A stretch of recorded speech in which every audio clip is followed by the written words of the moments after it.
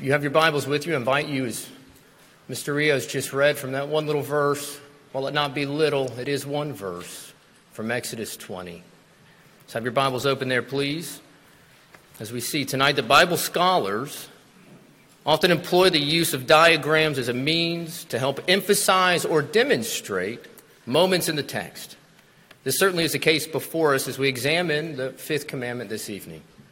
Commandments 1 through 4 on a macro level speak to the Christian's duty to God, the Father. And in commandments 6 through 10, we see the Christian's duty to one's neighbor. Further, on a micro level, both 1 and 10 are directed at our hearts, at the Christian's hearts. And 2 through 4 and 6 through 9 are all directed at our deeds. Therefore, we see that if our foremost duty is to obedience to God, it's only natural that immediately following the fourth commandment, our subsequent and primary area of obligation falls to that of our family. Thus, before we consider tonight our duty as Christians to God, we must first take into account as we study the fifth commandment that God comes first, family comes second, and the community around us third. This progression then led one commentator to go so far as to say that if we are to think biblically about the Ten Commandments, we do not have two tables or sections, he said, but we have three: God, family, and neighbor. Pastor Kevin DeYoung, he applies a similar yet slightly different approach, stating that if the foundation for the first table was the first commandment, then the foundation for the second table is the fifth commandment. Either way, both men help us to better understand that after our devotion and obedience to God, our primary obligations are to our families before they are to the world around us. For how is man to love neighbor if he can't honor and obey his father and his mother? And the home is where the groundwork is laid to love outside of the home. So as we begin to work our way through the 12th verse of Exodus 20, we'll see why the command to honor was very purposefully placed in between both the vertical as well as the horizontal laws. The directive to honor offers an even wider scope than that of just a parent-child relationship, and we'll get into that here in a minute. It's a commandment, states John Currid, that requires obedience. This command, however, goes against human nature, though does it not? John Calvin, he argues that it's impossible to keep because it strongly conflicts with the depravity, the wickedness of human nature. And nature, one could argue, that desires power and grudgingly accepts submission. Does that sound familiar to anyone here? Yet for the Christian, what the fifth commandment does state is that not only are the people of God, because they are set apart, to then therefore stand apart from the morally corrupt and to keep the law. And in doing so, God promises to reward those who obey this commandment. Friends, our aim this evening is to examine what it looks like in light of God's law for the Christian to obey authority as well as to exercise authority, and what's gained by those who do so before we consider the text before us. Before we do that, let's pray and ask for the Lord's blessing upon the preaching of his word. Oh Lord, your scriptures teach that through the law comes the knowledge of sin and thus our need for Christ. Would you then, now by your Spirit, open our eyes that we might behold these wonderful truths out of your law. For Jesus' sake and in his name we pray. Amen. Our first point this evening is obeying authority in light of God's law. Exodus 20, verse 12, it reads simply, the first half, honor your father and your mother. So as the fourth commandment deals with the ordering of life and imitation of God, the fifth deals with the securing of life by the honoring of one's parents. And just as their parents have been brought out just as their parents have been brought out by the blood of the Lamb, all children, male and female, of every rank and of every condition of life, born within the covenant to covenant parents, are treated as members, therefore, of God's covenant people. And that being the case, according to Genesis 17:7, as well as Acts 2, verse 39, covenant law makes promises as well as imposes obligations upon covenant children. Obligations to obey the covenant law taught them not just by one, but as the text shows us, it expresses both their father as well as their mother. To do what? To follow covenant ways. The logic here implies that parents have first equipped their children with the knowledge that their obedience pleases the Lord, then passed along the marching orders, and in turn they expect that obedience. Just as we don't leave our children to themselves to learn how to read and write, we likewise cannot expect them to know truth if they are not being taught it. Puritan Henry Venn said, "Your children will take seriously only what you take seriously." Your children will take seriously only what you take seriously. Keeping the fifth commandment is essential to God's plan for passing down the faith to our children. And as parents, should you have the blessed privilege of being one, as parents, our God-given responsibility is to therefore train our children, to teach our children, to disciple our children, to do what? To know what? To how to know and how to serve the Lord as their God.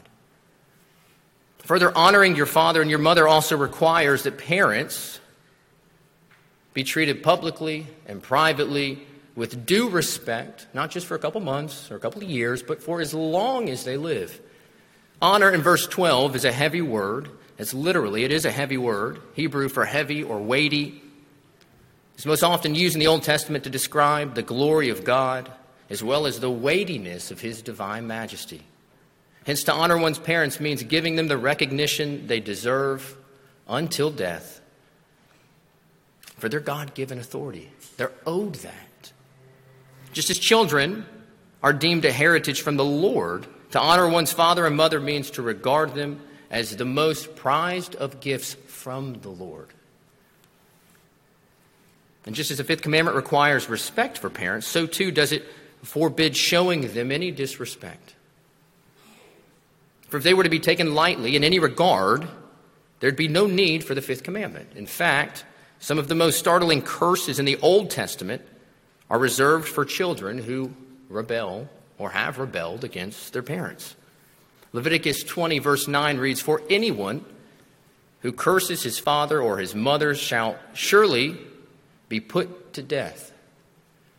Further, we see in Deuteronomy 21, "If a man has a stubborn and rebellious son who will not obey the voice of his father or the voice of his mother, and who, when they have chastened him, will not heed them, then his father and his mother shall take hold of him and bring him out to the elders of his city, to the gate of his city, and they shall say to the elders of his city, 'This son of ours is stubborn and rebellious. He will not obey our voice. He is a glutton and a drunkard.' Then all the men of his city shall stone him to death with stones. So you shall put away the evil from among you, and all Israel shall hear and fear." Yes, punishment, it does look a little different today. But the chain of events doesn't, does it?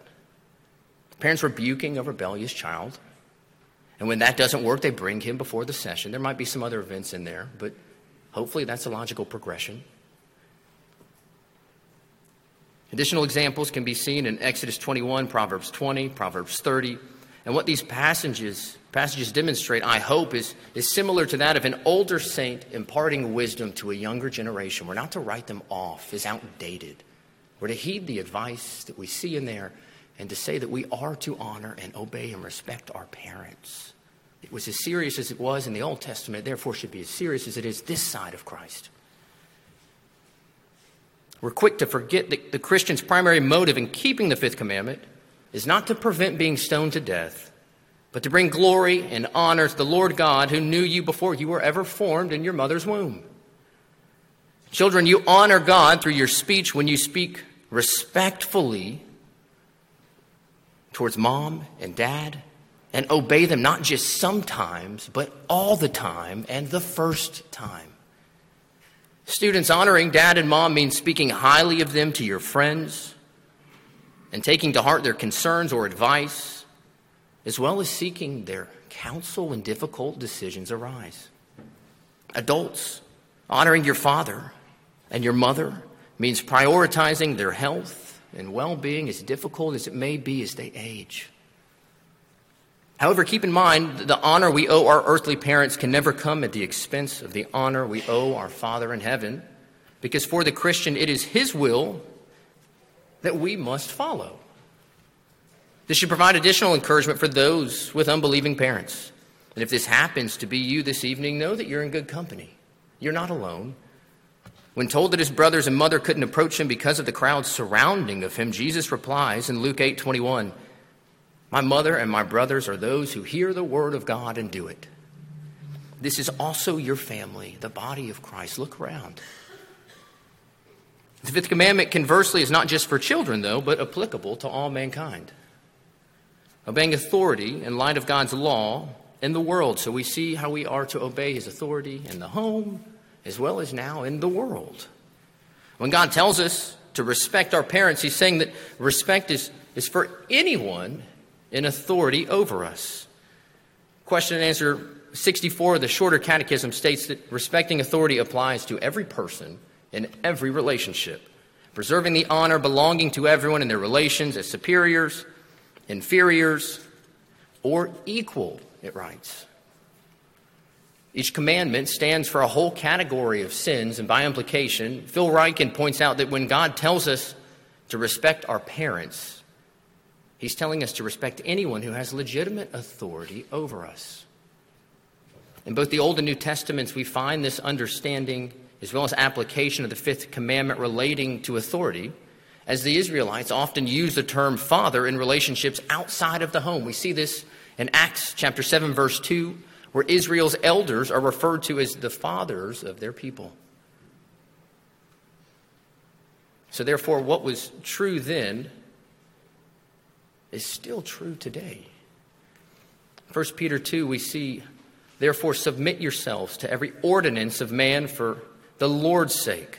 Honor all people. Fear God. Honor the king," the verse says.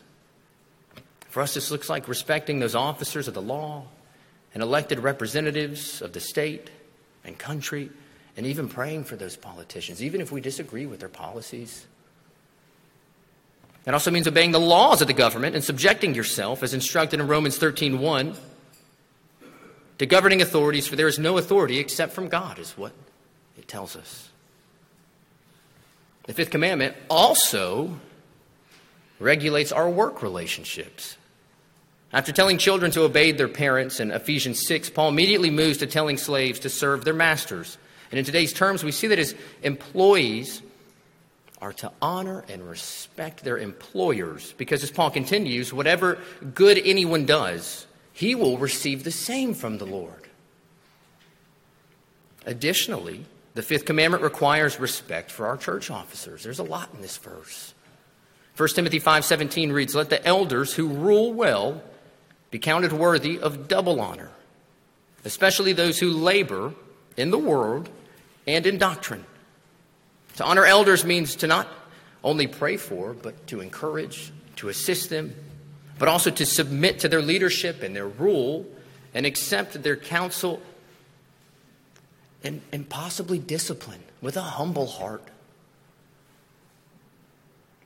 But again, why do we do this? Why do we, or even why is it commanded of us by our Lord to submit even when under the authority of someone or some ones who don't seem worthy of our respect?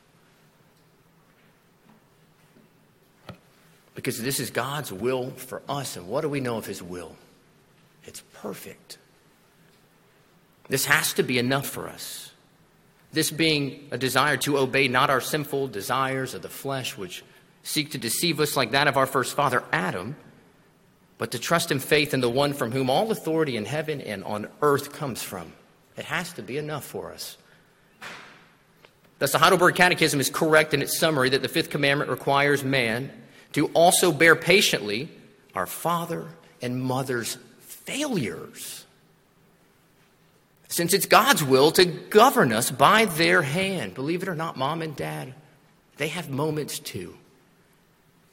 And our respect for authority figures, again, states Phil Ryken, isn't based on their personal qualities or professional qualifications, but on the position that they have been given by God. So that might lead someone to ask, well, what if authority is abused? Then, is that my way in? There are limits to honoring one's parents or exercising authority over us. If you had asked that question, the answer is yes. Acts 5 demonstrates that should any authority, be it parents, church leadership, employer, or even the government, command of you to do that which goes against the law of God, you obey, obviously, God over man. Kevin DeYoung again comments one way to think of this, that of being commanded to do what God forbids, or being forbidden to do what God commands, is that the first table of the law takes precedence over the second table. We obey God before we obey man. We obey authority in light of God's law in the home, in light of the world. And now we obey authority, and we see that there's a reward promised to those who do. God knows how hard it is for children to obey their parents. You don't have to ask the parents. You can just kind of see in their faces sometimes. God knows it's hard for children, for us to obey our parents. This is why Paul in Ephesians 6:2 says that the fifth commandment was the first commandment with a promise. Because God, like the perfect father that he is, perfectly knows that his children will find it easier when they're promised a reward. Do this, you get that.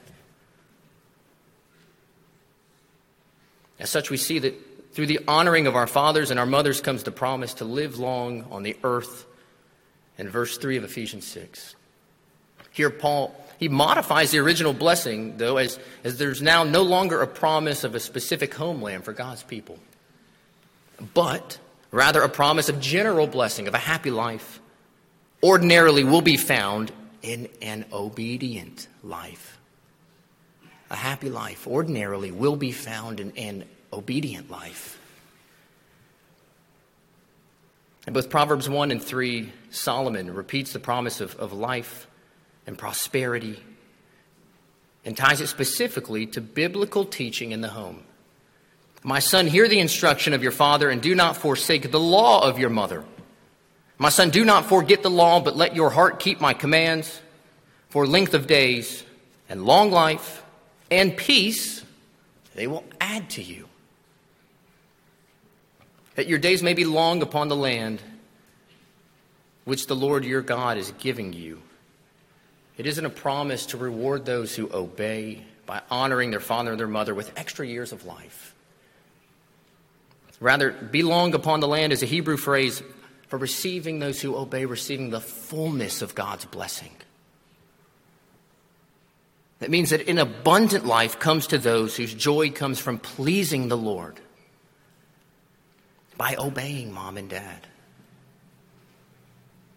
This, friends, is the glory revealed to us in the fifth commandment.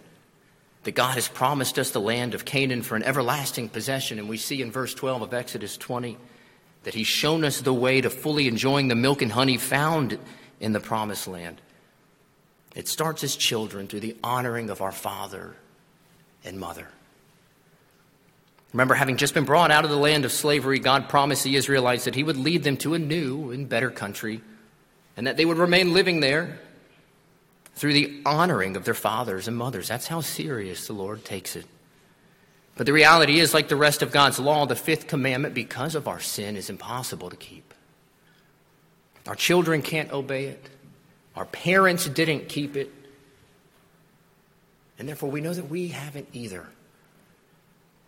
But that's the good news this evening, is that we all know, I pray you know, that there's someone who did. Jesus Christ, the only perfect child in the history of humanity, he kept the fifth commandment on our behalf, paying the penalty for our breaking of the law through his death on the cross. But it wasn't enough for him just to pay the price for our sin, because in order to atone for mankind's sin, Jesus had to offer God the obedience that his law commands. Luke 2:51 reads, "Then he went down with them and came to Nazareth, and he was subject to them. But his mother kept all these things in her heart." Jesus honored his earthly parents. He obeyed the law perfectly. He was an obedient son who brought honor to not only his earthly parents, but also his Father in heaven. And he did it perfectly. Friends, what we're left with this evening is the perfect example of the perfect child who is indeed our perfect Savior. When God looks at you, he doesn't see all the times you've disobeyed or dishonored your parents, because he looks at what Jesus did, and he sees that Jesus obeyed his parents perfectly. And on that basis, the basis of what Jesus has done rather than what you or I haven't done, he accepts us. And therefore, he counts us as righteous. It's the definition of justification, the act of God's free grace, wherein he pardoneth all of our sins and accepts us as righteous. In his sight only for the righteousness of Christ imputed to us and received by what? By faith alone. If you're here this evening without faith in this Christ, without the second person of the Trinity, Jesus Christ, God the Son, the forgiveness of sins and the everlasting life is what he offers you. Repent of your sin and turn to the Father by trusting in the Son, whose obedience washes away your disobedience. But for those already following Christ, what then does living in light of the fifth commandment mean for you and for me? There's a couple of implications. If we are to live for Christ, then we are also to live like Christ.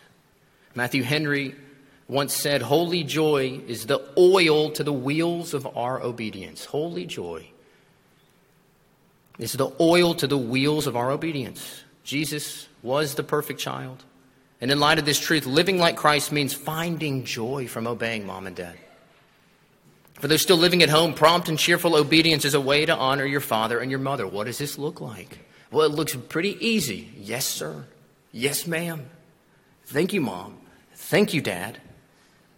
As a parent myself, nothing warms my heart more than to hear my son or daughter respond to Julia or myself in our efforts to love and serve and disciple and discipline and raise them to know and love and fear the Lord God as theirs, than to hear them say, hey, thanks. Thank you. For the adults, it's possible that your relationship with your parents is strained, possibly strained from the lack of an apology for something that happened years ago. Friend, now is the time to extend the olive branch. Now is the time to call and apologize. Tell mom or dad, I'm sorry, even if the way you remember the story has you as the one who's owed the apology. Take the initiative and reach out, trusting the Holy Spirit is at work in their lives too. Secondly, remember that promised reward for obeying the law to the honor of our parents. In the verse immediately after Jesus' submission to Mary and Joseph, we read that in Jesus increased in wisdom and stature and in favor with God and men. God rewarded Jesus with an increase in wisdom to continue living a life of obedience to his parents and his God. And likewise, he will reward those who obey their father and mother with an increase in wisdom and knowledge to do his will for his glory and therefore for your good. Lastly, the second half of verse 51, Luke 2, verse 51, the second half of that verse tells us that Mary kept all these things in her heart. Now, why would a mother do that, right? Well, it's because for our mothers, Jesus, and even for our fathers, because Jesus, the second person of the Trinity, perfect in all his ways, what was he doing? He was submissive to mom. As a father, again, nothing brings me more joy, and as well as to my knees in gratefulness to the Godhead more than when I see the Spirit at work in the lives of my children through their immediate obedience. And I imagine the same applies for you all out there as well. We're weakened because we know it's not of our own doing, but solely by the grace of God that their little sinful hearts choose in that moment to respond with obedience to our instruction. It's not heavy-handedness, it's grace. Parents, in this, therefore, like Mary, this was our gold. This is what we treasure. This is what we keep. This is what we store, isn't it? The ESV does translate treasure. And this is what we treasure, isn't it? Those fleeting but powerful glimpses of the God of all creation actively at work in the hearts of our sons and daughters, doing what we can't ourselves get them to do. Colossians 3:20 tells us that children are to obey their parents Not just in some things, right? But in everything. For this is pleasing to the Lord. This is a wonderful verse to use in your home. We want to see our children obey, not because it brings us glory. It might bring us fleeting satisfaction, but that's because our sinful hearts say, well, we need to be affirmed in this way. I'm a great parent. But we want to see our children obey, not because it brings us glory, but because God's word tells us that it pleases him. And at the same time, it provides doses, albeit fleeting, but doses of encouragement for fathers and mothers whose days are mostly spent worrying and working and wondering what God's plan is for each of their children. So kids, make sure you're writing this down. And if you're not writing it down, keep it up here. Because it's an easy gift. It's the easiest, I would say, gift of any. That doesn't cost you a thing. It's treasured by its recipients. When we honor our father and our mother, we please our Heavenly Father through our obedience. And we also follow the example of God the Son, Jesus Christ, who obeyed the fifth commandment perfectly unto death on our behalf. In return, he promises to reward us with his care and his provision. Therefore, we ought to live our lives as if that reward is enough. Live our lives in a way that shows God the Father that there's no greater reward than to trust and obey and respect those whom he's placed in authority over our lives. I pray we do this. Would you please pray with me?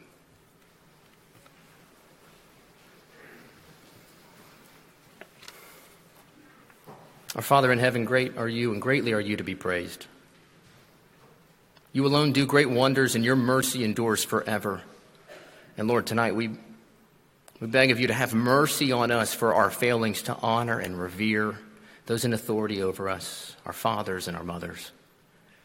Would you help us this evening to rest on the grace given to us in your Son, Jesus Christ, whose blood and righteousness and obedience forgives and cleanses us of our disobedience. Help us to rest on that grace and begin to therefore live out a fifth commandment life of honor and respect so that the watching world might see people whose lives are marked by the kindness of obedience that reflects the obedience of Jesus Christ himself. For we ask this for Jesus' sake. Amen. If you would, please stand and take your Trinity Psalter hymnal and turn to Psalm number 4 as we sing, "Give Ear, God of my righteousness."